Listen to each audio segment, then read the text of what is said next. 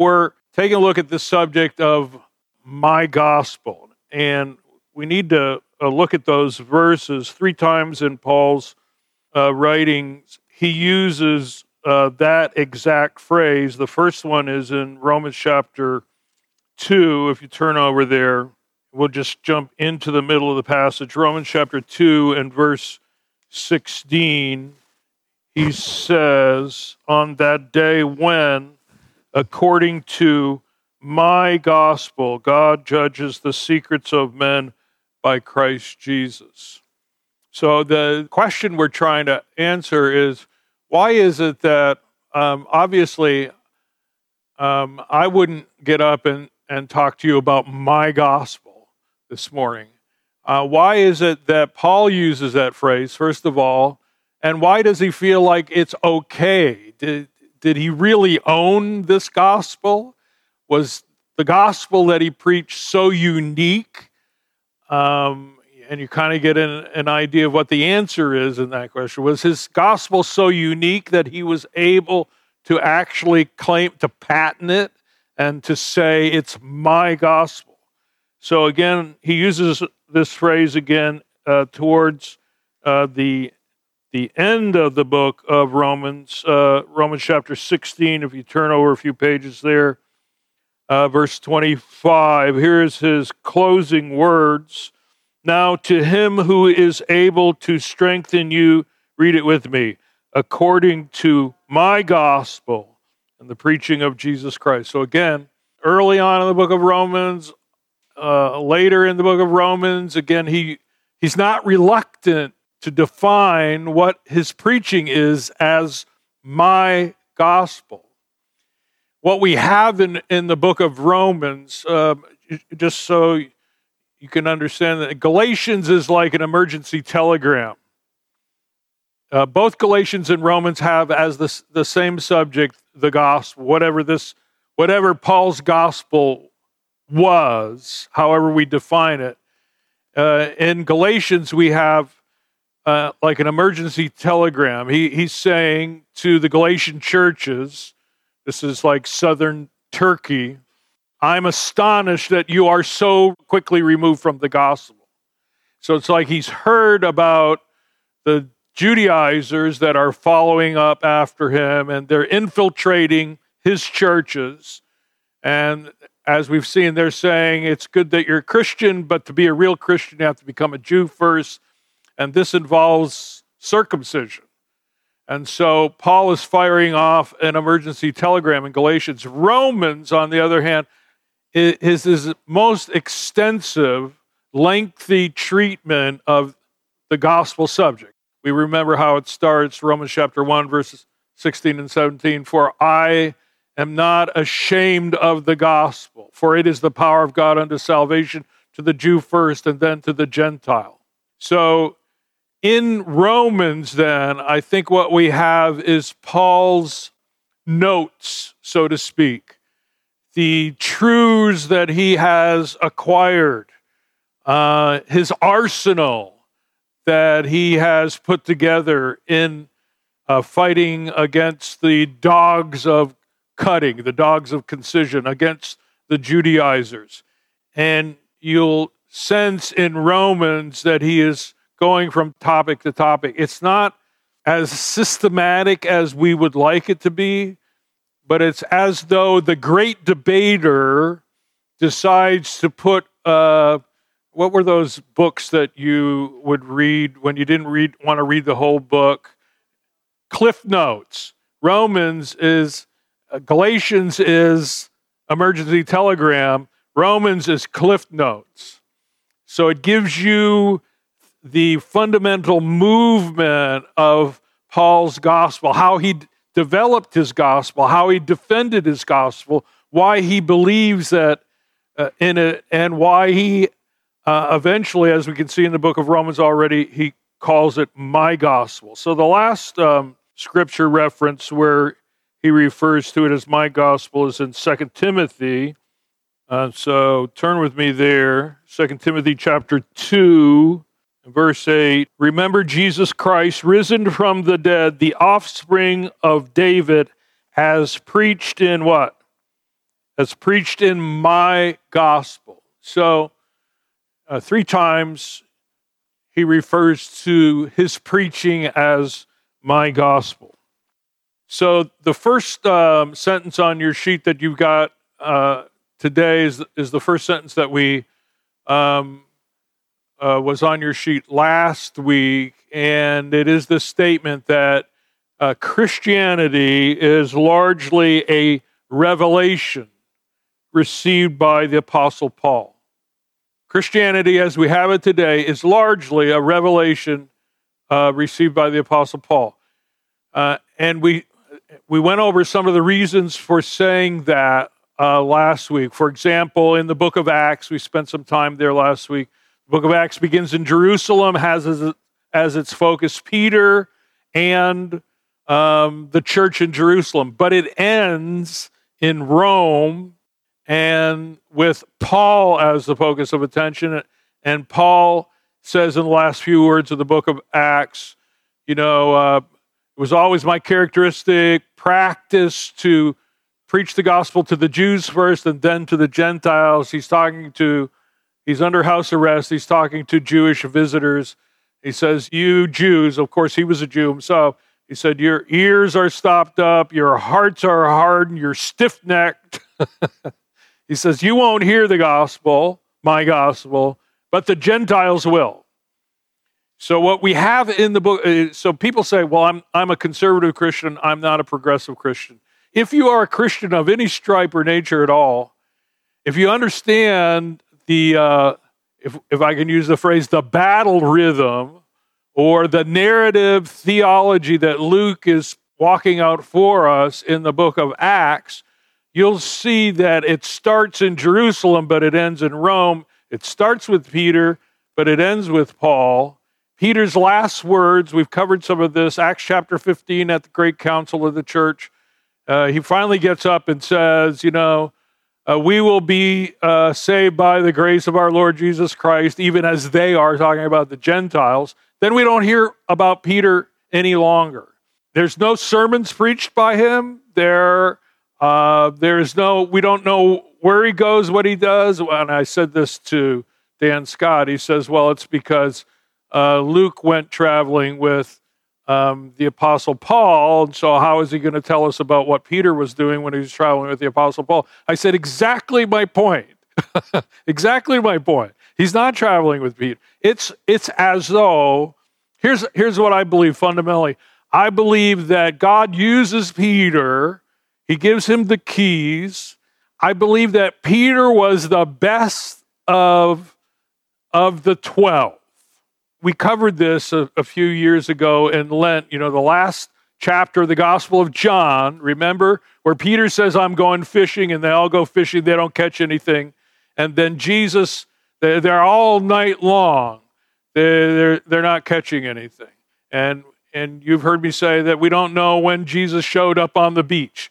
Maybe he was there early, right? Maybe he spent the whole night listening to what was going on the boat as a person could speak on a boat and water at night, a voice will carry for a long time. But this is where Jesus confronts Peter and says, lovest thou me more than these? Not meaning the fish and the bread, but lovest thou more than the rest of the disciples? And so I think that Peter at that time was the choice. But if we understand correctly how Paul was converted, Paul sneaks into the book of Acts, Acts chapter 7, and the stoning of Stephen. But in Acts chapter 9, where Luke tells us of his conversion, what does God say about the apostle Paul, Saul of Tarsus? He's a chosen vessel unto me. I'm going to show him what he must suffer, and he's going to take this message to the Goyim, to the Gentiles, to the dogs. I think in many ways then, and this is the reason why, if you look at Christianity, this is just a broad outline. If you look at Christianity, there is the Christian church that follows Peter more closely, and there's the Christian church that follows Paul more closely. Obviously, Now, Eastern Orthodoxy, they tend to follow the Apostle John. The Gospel of John tends to be their influential book. But if you take the Roman Catholic Church, who was the first pope? I know you're not Roman Catholics, and this is not a test. You won't be graded on this. Who is the first pope? Who does the Roman Catholic Church consider to be the first pope? Peter, right? So, but in Reformed circles, the Reformation, early 16th century, what was the battle cry of the Reformation? Ad fontes, which meant back to the sources. And what was their main source? It was Paul's doctrine of justification by faith alone. There's a reason why there is this, and I use the term lightly, there is a reason why there is this kind of fracture line in the church, because that fracture line existed from the beginning. So the reformers are saying we're militating against the Roman Catholic Church, which is not, Martin Luther said that it was by the article of justification by faith alone by which a church was to be recognized, by which a church stands or falls. He says the Roman Catholic Church, since it has abandoned the doctrine of justification by faith alone, can no longer be considered the church, because this is the cardinal truth. Well, who gave Martin Luther the right to say that this is the cardinal truth? He was an Augustinian monk in a Catholic a monastery. He was a Catholic priest. Who gave him the authority? The Roman Catholic Church gave him the authority, but they didn't like the exercise of that authority. So a lot of this has to do with what scriptures in the Bible are you going to emphasize? So this word revelation, then, we ended last week by reading from Romans chapter 2, and we asked the question, who gave Paul the right to say these things? What is one of the most outlandish things that he says in Romans chapter 2? He says that the Gentiles' uncircumcision counts as circumcision. Now, if you're a Jew, that is total blasphemy. Total blasphemy. Paul is a Jew.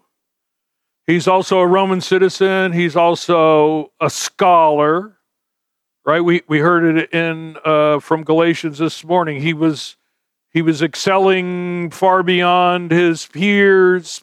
So zealous was he for the tradition of his fathers. How does Paul, who is killing Christians on one day, all of a sudden becoming their foremost proponent on the next day? It is because he explains it. I received a revelation. Now, what's the name of the last book in the Bible? Yeah, it's not Revelations. It's the longer name of the book is The Revelation of Jesus Christ. The literature of the book, the genre is apocalyptic. And we get that word from the Greek word that is translated into English as revelation, apocalypsos. So there is and it's the same word that Paul uses in Galatians chapter 1. He says, I'm preaching this because of this apocalyptic revelation that I have received. So there's no way that we can get around this. The King James Version of the Bible did not drop out of heaven, beautifully bound in goatskin leather at some point in the history of the church, and with angels singing and saying, here is God's word. We have the writings of Paul. He tells us, why have you made this great change? Why are you making these outrageous statements? He says, I received the revelation. He makes himself even worse in Galatians chapter 1. I did not receive this from man. I did not learn it. No one taught me this. So this is a major criticism then for people who maybe are on the rational side of things. They say this is a major leap. Some call it a leap into the dark. This is a major leap then. This is a major admission on your part that your Christian faith is based on a revelation that a man received 2,000 years ago. Have you ever encountered a Christian who just said one too many times, God told me? God told me the other day. God spoke to me. And you're like, well, I believe that God speaks, but you're just a little bit, somewhat, a few degrees removed from them because you might be like, people that hear God speaking to them sometimes murder people in the name of God. So even though it happened 2,000 years ago, and even though we have the great institution of the church and the tradition of the church, the fact of the matter remains Christianity, say it with me, Christianity is largely a revelation received by the Apostle Paul. And need I remind you the kind of revelation that the book of Revelation is? You know, there have been a lot of people who said that whatever John was smoking, I would like to get a hold of some of that, because he was having visions. He was looking up through the floor of heaven. All right, my gospel.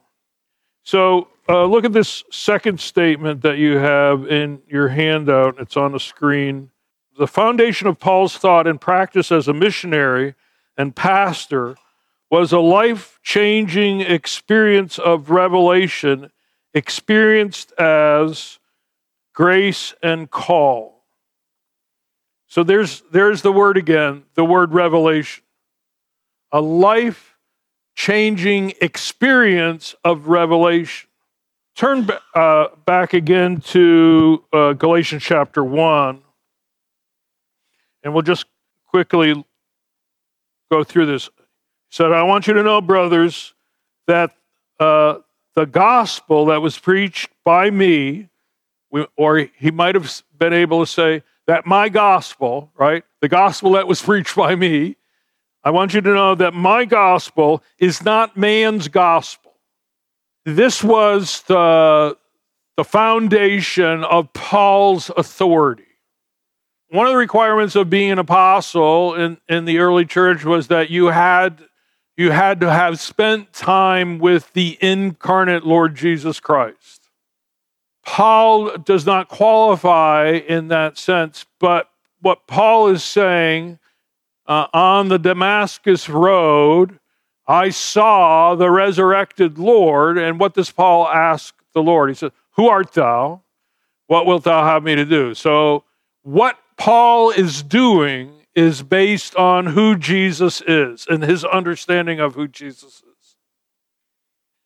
So the accusation that Paul somehow takes the message of Jesus and morphs it into something, for example, it's quite popular now that you'll hear in the younger set, Jesus never said anything about homosexuality. Well, we back up just a minute. As far as we know from the written record, Jesus never said anything about it. But to make a blanket statement, no, you can't really prove that because we don't know what Jesus said. Hello? I can't hardly remember what I said, what I did yesterday. So the Apostle John says that he did so many things that all the books in the world could not contain what Jesus did. So if you look to prove, if you're saying that there's no record in the New Testament that Jesus said anything about the practice of homosexuality, okay, that better qualifies it. But who gave us the record of what Jesus said to begin with? It wasn't Jesus. Paul wrote the book of Galatians. It is the most intense autobiographical snapshot of the Apostle Paul's life. No one disputes the authorship of the book of Galatians. No one disputes the authorship of the book of 1 Thessalonians. No one disputes the authorship of the book of Romans. Galatians is so intently Paul. And we saw this last week in chapter 2 where Peterson's translation in the Message, where he talks about the Jerusalem elders. I did not give them the time of day. And it's almost that cadence. It's almost like he's been pushed in the corner. He's like, da, da, da, da, da, da, da, da. He's like he's got a machine gun. I did not give them the time of day.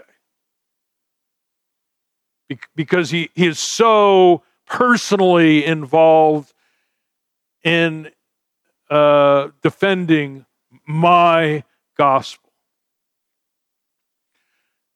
So if you look at this statement again, so this is where we're at. It is a revelation. Look at it. He says, "For I did not receive it from any man." There it is again. This is important to Paul. I did not receive it from any man, verse 12, nor was I taught it, but I received it through what? A revelation of Jesus Christ. And then if you drop down to verse 15, "But when he who had set me apart before I was born, and who called me by his grace, was pleased to reveal his Son to me." Now that's the ESV. If you got the ESV Bible, you'll see a number by the word "to," and then you'll go over to it, and it says that in the Greek text, it actually says "in." So here is Paul's supernatural divine revelation that it is given to him, but takes place in him. He is, and this is why he is set for the defense of his gospel. He is plainly declaring that he has had a transcendent experience. The rest of the apostles, yes, they spent time with the human Lord Jesus, but he says, I've seen the Lord. And he has done something to me and in me. He has revealed the gospel that I preach. So Barton goes on to say this first person testimony, I think this is number 3. This first person testimony is extremely important. It shows us first that for Paul, the starting point, here it is. Now listen, the starting point of his Christian self-understanding. This is how he understands who he is, what he's been called to, what he's been given, what his mission in life is. The starting point of his Christian self-understanding was a divine gift in the form of a revelation. There it is again. Of a revelation to in. See, now this is reflecting what Paul is saying in Galatians chapter 1. It's something that happened to him, it's something that happened in him. The form of a revelation to in him of Jesus Christ, risen from the dead and exalted in glory as God's right hand as his Son. We won't take the time this morning to look at Romans 1:4 and 2 Corinthians 3:16, 18, but this is the apocalyptic, we can say this way, this is the apocalyptic core. Paul believed that this revelation of Jesus Christ was the answer to all the world's problems, and that this revelation of Jesus Christ as Lord, every knee shall bow, every tongue shall confess that Jesus Christ is Lord to the glory of God the Father. The exalted name of Jesus in heaven is not the word Lord that was given to the Kaisers or the Caesars. It is now going to be given to God's his only begotten Son. He's declared Lord. This is my Father's world. There's not one one atom in the universe, this is what Lewis tells us, that is not under the lordship of Jesus Christ. All of the promises that God made to Israel, this is Paul's writing, all the promises that God made to Israel are now going to be fulfilled in the lordship of Jesus Christ. He can't help himself. He can't do, he tells us that he was put, woe is me if I preach not the gospel, that he was put under a divine compulsion to share this message. So, and this of course is salted throughout his writing, that the age, that the telos, that's the Greek word for the goal, the objective. Where are we headed? Where's the human race headed? The whole mission, purpose of God creating and redeeming, remember in Calvin's Institutes, that's what he does.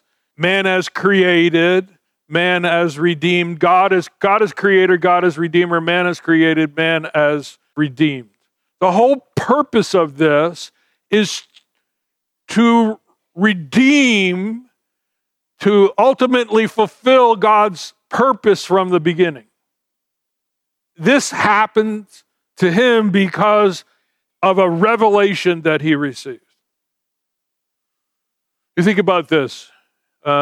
People will not give their lives for a myth. If they know that it's a lie and they've been purporting this lie, and if you threaten them, hold a gun to their head, they're going to say, "Yep, it's not true. You're right. I'm a scam artist." All of the apostles, it's been a testimony down through the last 2,000 years of history that Christians have willingly laid down their lives for this truth. Why? Because it is the truth. History, the human course, the course of human events is headed towards this ultimate fulfillment, and it will not come about apart from the Lord Jesus Christ. That is Paul's gospel message, and you'll see it, if we took the time, you'll see it in these two passages this morning. So the language of Paul in Galatians 1:15 through 16 is biblical language. This, I think, now are we on number 4? The language of Paul in Galatians 1:15 through 16 is biblical language, and in the callings of the prophets. Callings of the prophets. So Paul is sourcing his authority to speak this word of revelation just like the Old Testament prophets did. Apocalypsos. This is the heavens rolled back. There was a scroll unfolded. I heard a voice. The sense of call comes through in the climactic purpose clause. Look at it again in the end of verse 16. God was pleased to reveal his son and in me in order that. It's interesting to go through the New Testament, particularly the writings of Paul, and underline every time you find that phrase, in order that. If you really want to dwell, to know, become acquainted with, and understand the purposes of God, you could do no better study than to go through the New Testament and find where Paul uses those words, in order that. He's talking about fundamental, foundational principles that guide him in his preaching. When you see in order that, you know that something important is going to be said. Why did God do this? What was the purpose? What was the goal? What was the objective? Why did God take complete control of Saul's life and turn him into the greatest Christian missionary? He says, in order that I might preach him, meaning Christ, among the Gentiles. That's it. That's his mission. So if you say that you're not a progressive Christian, the fact of the matter is that Paul takes the Old Testament and morphs it and uses it almost like a wax nose into ways that the Jews, no wonder the Jews wanted to kill him. Because he was a liberal. At no good dang Paul telling people they don't need to be circumcised. That's not church. Real church, I went to church where they're all circumcised. That's the old-time gospel. That's the way my daddy did it. That's the way my granddaddy did it. That's the way my great-granddaddy did it. That's the old-time way. Ask for the old paths. This is what Paul constantly heard as a criticism. Paul, are you really? Now, what was happening was that in diaspora Jews, and the Jews that were sent out all over the world because of persecution, there was a laxity in the command to be circumcised. Gentiles would often join a synagogue in far-flung lands way from Jerusalem because they admired the moral character of the people who attended.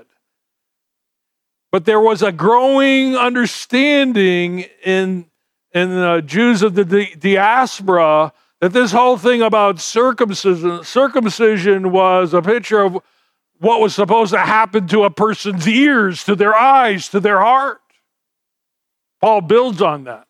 Paul also knows that if you require Gentiles to be circumcised, you are severely limiting the appeal of the call of Jesus Christ as far as lordship goes in their lives.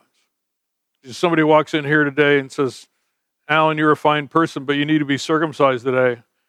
I'm going to say, you know what? I can continue being that fine person in my present state.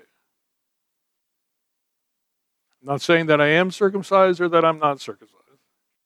If Paul had not done this, Paul is saying, I have been given that authority by the Lord Jesus himself to make these changes. The church in Jerusalem, of course, was understandably reluctant. They got, here, those of us who have come out of harsh legalism, we know what it is to try to keep relatives on both sides somewhat happy, right? So, for women, it's like, well, we're going to a funeral, and there are going to be a lot of Oneness Pentecostal people there, so I guess I'll wear a dress, right? So we don't feel particularly that we're compromising. Maybe it's the law of Christ, the law of love, right? It's a matter of something, indifference to us, but it means something to them. It's adiaphora to us, but it means something to them. So out of respect to them, because we don't want a million and one reasons to enter into it. This is what we have going on in the early church.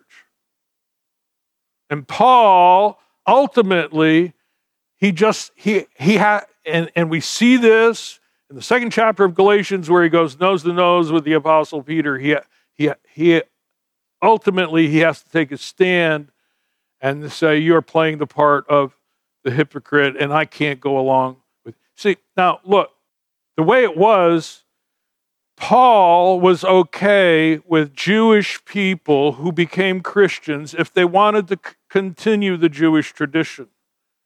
But what Paul was militating against was Gentiles who were coming in as followers of Jesus Christ, of the Jews imposing the Jewish tradition on them.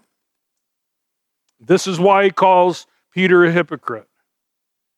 Because if you impose the law on them, it's one thing if you want to keep that law. If you impose the law on them, you are saying something, that there is something fundamentally missing in the gospel, in my gospel. All right, so in the book of Acts, again, we won't take the time. You might want to write those down by number 4. Acts 9 is, of course, where we have Luke's account of Paul's conversion, and then in 22 and 26, we have Paul sharing with his listeners his conversion. Just look at the one in Acts 26. I want you to see this. Look in Acts 26 and verse 16. So he's talking about, he was on the road to Damascus. He says, "Who are you, Lord?" Verse 15, and the Lord said, "I'm Jesus whom you are persecuting." But this is Jesus still speaking. "Rise and stand upon your feet, for I have appeared to you for this purpose." Here it is. There's that word again. Telos. "For this purpose, to appoint you as a servant and witness to the things in which you have seen me, and to those in which I will appear to you, delivering you from your people," speaking of the Jews, "and from the Gentiles, to whom I am sending you, to open their eyes so that they may turn from darkness to light and from the power of Satan to God, and that they may receive forgiveness of sins and a place among those who are sanctified by faith in me." What a mouthful. Here, you want to know what your to-do list is for the rest of your life, Paul? Here it is. This is something, as we study these glimpses into the mission of Paul, this is something that consumed him, something that he gave a lot of time thinking about. What was my gospel? How am I to defend it? How am I to promote it? How am I to reach the Gentile world with the good news of my gospel? So from the Damascus event, this is Udo Schnell. Don't you love that first name, Udo? U-D-O, Udo. Anybody here ever met an Udo? Me neither. Well, let me introduce him to you. He says, from the Damascus event, Paul derived his right to belong to the circle of the original Jerusalem disciples, a group firmly fixed in history and bound to a particular place, even though, in fact, he was a wandering apostle. Now, we stumble onto this criticism of Paul in 1 Corinthians, where the Corinthian church is divided. They say, we like Peter, we like Apollos, we like Jesus. Some of us even like Paul. But there was a criticism of Paul, was that he did not have the authority, legitimate. Like he had a website that didn't have, the SIL or whatever that is, certificate of whatever. Sometimes you go on the internet and you'll see a little message pop up that says, this website's not secure. That was kind of the intimation about the Apostle Paul.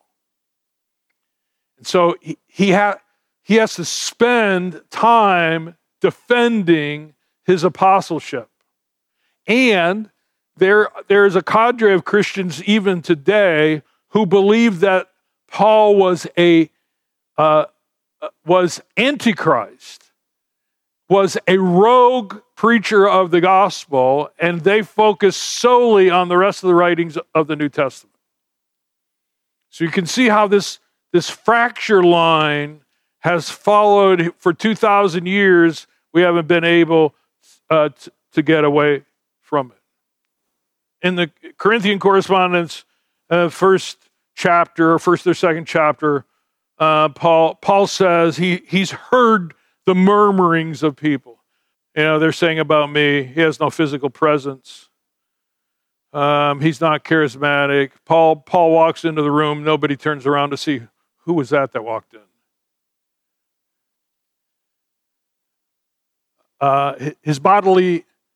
His speech was, the King James, his speech was contemptible. It's like when you're talking about the sermon when you're going home in the car this morning. It was okay, I guess. Maybe it's just because I'm tired because we lost an hour last night. So these are the inklings that kind of get back to the Apostle Paul. And his defense is, I knew a man, whether in the body or out of the body, some years ago, who was caught up to the third heaven. He's talking about himself. And then we hear the song begin in the background. Twilight Zone. You were caught up to the third heaven. Oh, you saw Jesus, did you? Oh. That's interesting. See, that was, and I think that there's evidence to show that Paul, when he died, thought that, he says, all Asia has abandoned me. I think there's enough evidence in the pages of the New Testament to think that Paul, when he died, thought that his gospel did not survive. But you and I are testify to the fact that it did survive, because we wouldn't be here today if it hadn't. The legitimacy, Udo goes on to say, of his apostleship was disputed throughout his life. He could never gain the credibility of the superintendents at headquarters. There was always a footnote when it came to the Apostle Paul's life. You have to understand, you see, there was this agreement in the church at the beginning. We did this kind of to kind of accommodate Paul. You know, he's a little bit different, so we just said, well, Paul, you go to the Gentiles, and Peter will go to the Jews. And they seem to think that this would work. My estimation is that this was a fault of leadership. Leaders are to come up with solutions, but that was not a solution. That was not a solution. And ultimately, it was proven. One of the most calamitous events that happens to the church in Jerusalem is that in 770 AD, Titus is sent to Jerusalem to lay siege to the city. And then the church in Jerusalem was largely dispersed. He plowed salt into the ground. That was the worst thing you could do in ancient times. And by that fiat, right? By that act of God, if you want to put it that way, the center of Christianity was moved west. The Eastern Church survives to this day. But the pulse of the church and the message of the church was shifted onto the pathway, following the footsteps of the Apostle Paul. We're almost done this morning. What time is it? Okay. Number 5, he appealed to a prophetic revelation and call. In fact, he operated as a missionary scribal teacher, all in all, the exact opposite of what had previously been understood as an apostle. The overwhelming experience of the risen Jesus Christ determined the life of the apostle from that point forward, without being reducible. This is number 6, I think, without being reducible to statements of theological doctrine.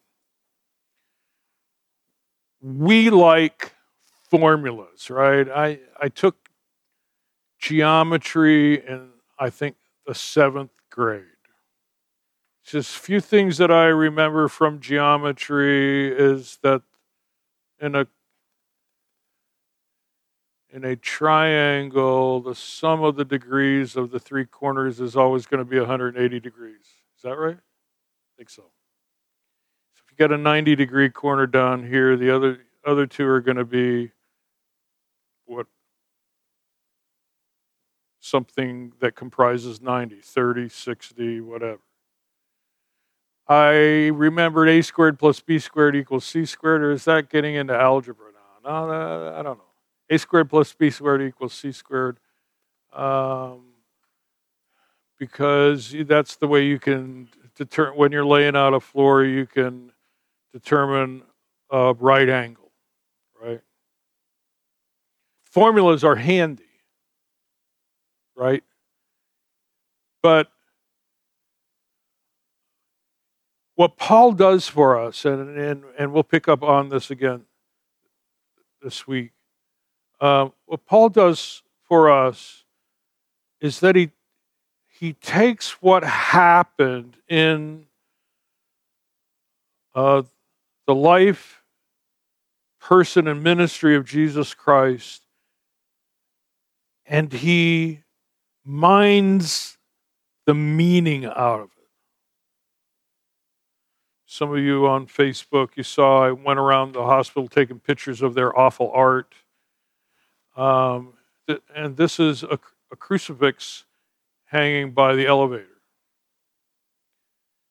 The reason why when, as believers, we see a crucifix, it impacts us with the world of meaning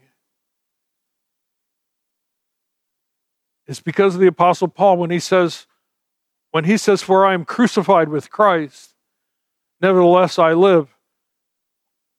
We understand that there's a difference between veneration and worship, right? So a crucifix is venerated or honored. If you go down in the chapel at Mercy South, you'll see bones of the saint in the reliquary, in the monstrance, and the display cross. And so I was looking closely at it. St. Tilia, St. Lucilla. St. Lucilla, there's a bone from her, supposedly. She's a 4th century saint. She was born blind. She's the patron saint of good eyesight. You know what? I think they should have picked a different saint, right?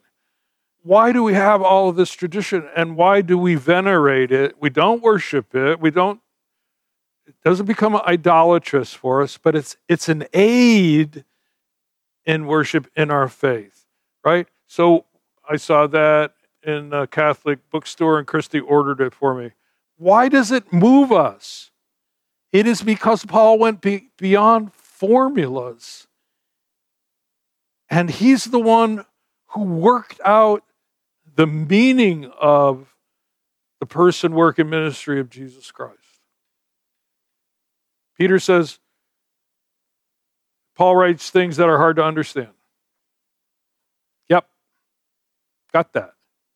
Sometimes we don't even understand the leaps that he makes. And the reason we don't understand the leaps that he makes is because he received it as a revelation. He is the one who thinks so intently. It makes us believe that he actually saw Jesus. If Jesus walked into this room today and you knew it was Jesus and he said to you, I want you to do something for me. Anybody here up to saying no?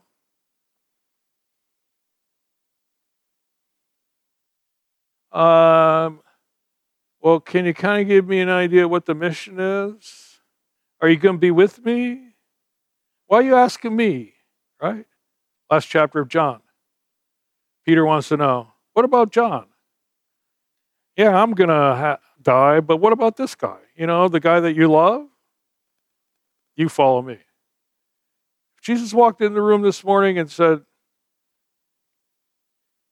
Alan, I want you to do this for me. If faith is in your heart, the answer yes would leap out of you before you were even able to process. That's what happened to Paul. He was absolutely, totally convinced. And he had the ability to tease out not just formulas. When he said, for instance, we've seen it, the phrase in Colossians, the circumcision of Christ. Where does that come from? How did you put those words together?